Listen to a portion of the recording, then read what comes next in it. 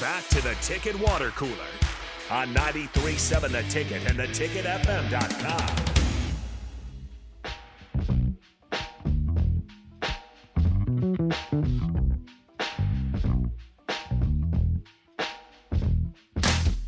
Wrapping up the show here, the Ticket Water Cooler on 93.7 The Ticket on a Tuesday. Thanks again for providing our food today. Now I'm forgetting the name. Motor Food. Motor Food. I had the word food truck, but I couldn't think of Motor Food. Motor Food. Thank you for the spicy grilled chicken Firebird today. It was fire. Let's go through some college football notes as we welcome in Nick Sainert of the Happy Hour. Nick, how are you doing today? Good, guys. We got an Iowa guard. Yeah. Are you as excited? Our last segment was supposed to. Well, it just wasn't. We weren't very excited. We weren't. Really? Yeah.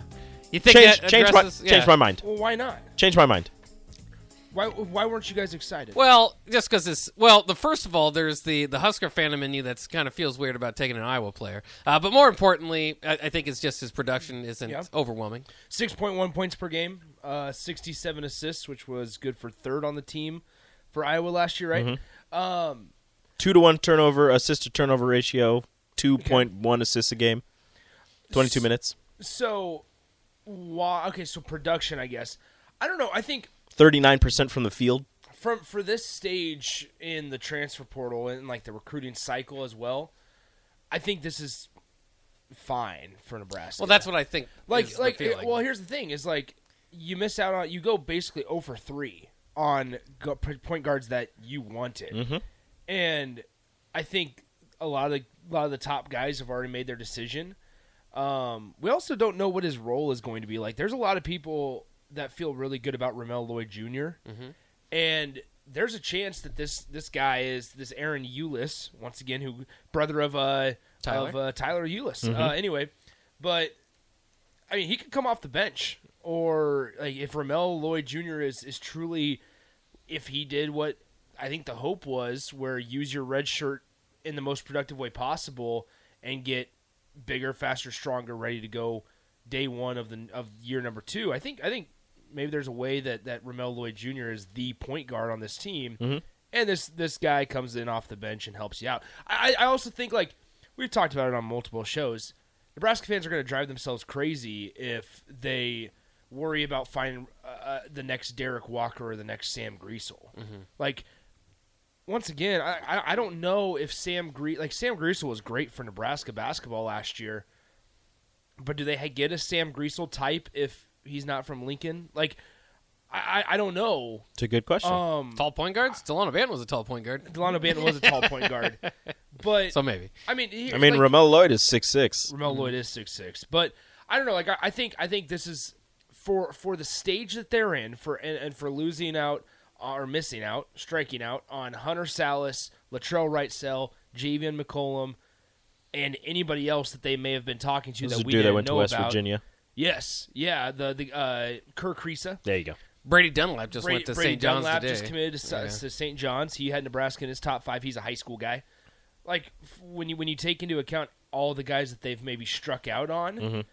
in this stage of the recruiting cycle, I think, okay, you know what? Having a guy that played 27 games in the Big Ten Conference, started 27 games in the Big Ten Conference for a team that is usually better than Nebraska, then I understand Nebraska beat them. But like a team that's usually better than Nebraska, yep. I think 6.1 points. Like, if you're a true point guard, maybe they don't score 6. I mean, maybe you don't need them to score double figures. I don't know. Yeah, I mean, I think you categorize it pretty well, though. It's a solid addition, not overwhelming. But again, I don't think, if you do get Keisei Tamanaga back, and we talked about last year, going into last year, it was all about Baylor Shireman and finding a scorer in the portal. And I don't think you need that this year. Keisei Tamanaga, if you can bring him back, he's your scorer. And I feel pretty good about Jamarcus Lawrence stepping up in his sophomore year to maybe be, that type of guy as well. So, I think they filled their needs here without hitting a home run necessarily. That's really interesting because I truly believe Fred Hoiberg has now adopted this new philosophy where it's like, all right, we need to shoot the ball well, obviously, to contend in the Big Ten Conference or compete in the Big Ten Conference, but we don't have to shoot like threes. We don't have to chuck up just wild shots every single time. Why? Because if you play defense, you're disciplined and you rebound, you're going to be in a lot of games that you're not, whether you're mismatched and you're overmatched in, or that you're not really supposed to be in, whether it's against like a top 10 team in the country. If you do little things well, if they blend and mesh well, then I think you sit there and go, all right, maybe there's something here. I don't know, guys. Like I'm pretty excited for this upcoming season. Well, I was saying earlier I'm really intrigued, and a big part of that is with the expectation that Keisei Tominaga comes back. But you have him come back. You have the guy in Jawan Gary. You have Rink Mast, who is a guy that can stretch it. You're expecting to probably get Josiah Alec, who's more of a traditional big. I think, as bad as it is to say, and as many transfers as it's making up, like I think that there's something where this could be a better team than last year. Well, I was saying it earlier that you're not completely. This amount of transfers is different than what Fred's done in the past because you still have a decent amount of the core from last year. Yes, you graduated and lose Derek Walker and Emmanuel Bandamel and Sam Griesel, but Emmanuel Bandamel didn't play for half the season. You lose transfers in Denham Dawson and Karan McPherson. Denham Dawson was coming off of the bench for a little bit and then kind of lost favor and was put to the end of the bench. Karan McPherson didn't play at all this season due to an injury. So you've lost a couple of people, but how many of those people outside of Griesel and Walker and the first half of the season from Bandamel actually contributed to this team on the court? I'm not talking off the court or in practice or in terms of meshing well, but you still have a decent amount of the team that got along so well and played really good defense and played complementary offense where you're adding pieces too that are going to complement what those guys did and add their own flavor, their own spin on things for this Nebraska basketball team. I would also add that like the emergence of Jamarcus Lawrence towards the end of the year provided myself with a little more comfort of what this team could look like, whether if Keisei Tominaga comes back or if he doesn't come back. I also want to point out like something that's different about this transfer portal class.